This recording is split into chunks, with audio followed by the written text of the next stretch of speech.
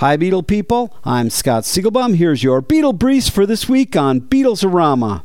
Paul McCartney is now an officer of the Legion of Honor, France's highest public award. The ceremony was held in France last week, and Paul can now add that to his knighthood, his MBE, his Kennedy Center honor, and a host of others. A new group launched by Yoko and Sean has been formed to oppose fracking. Paul and Ringo have also lent their support for the organization.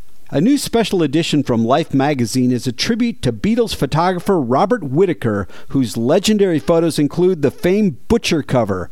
The book is entitled With the Beatles. George Harrison's black leather jacket that he wore in the Hamburg days is going up for auction in December. It's expected to sell for between $150,000 and $200,000. Also up for sale will be George's orange shirt that he wore on stage during the concert for Bangladesh. And finally, as we mentioned several weeks ago, Bob Dylan's just-released album features a powerful song about John Lennon entitled Roll On John. Be sure to check it out. Check out rare Beatles-signed artwork as well as famous Beatle photographs and animation at rockartshow.com. I'm Scott Siegelbaum for Beatles-orama.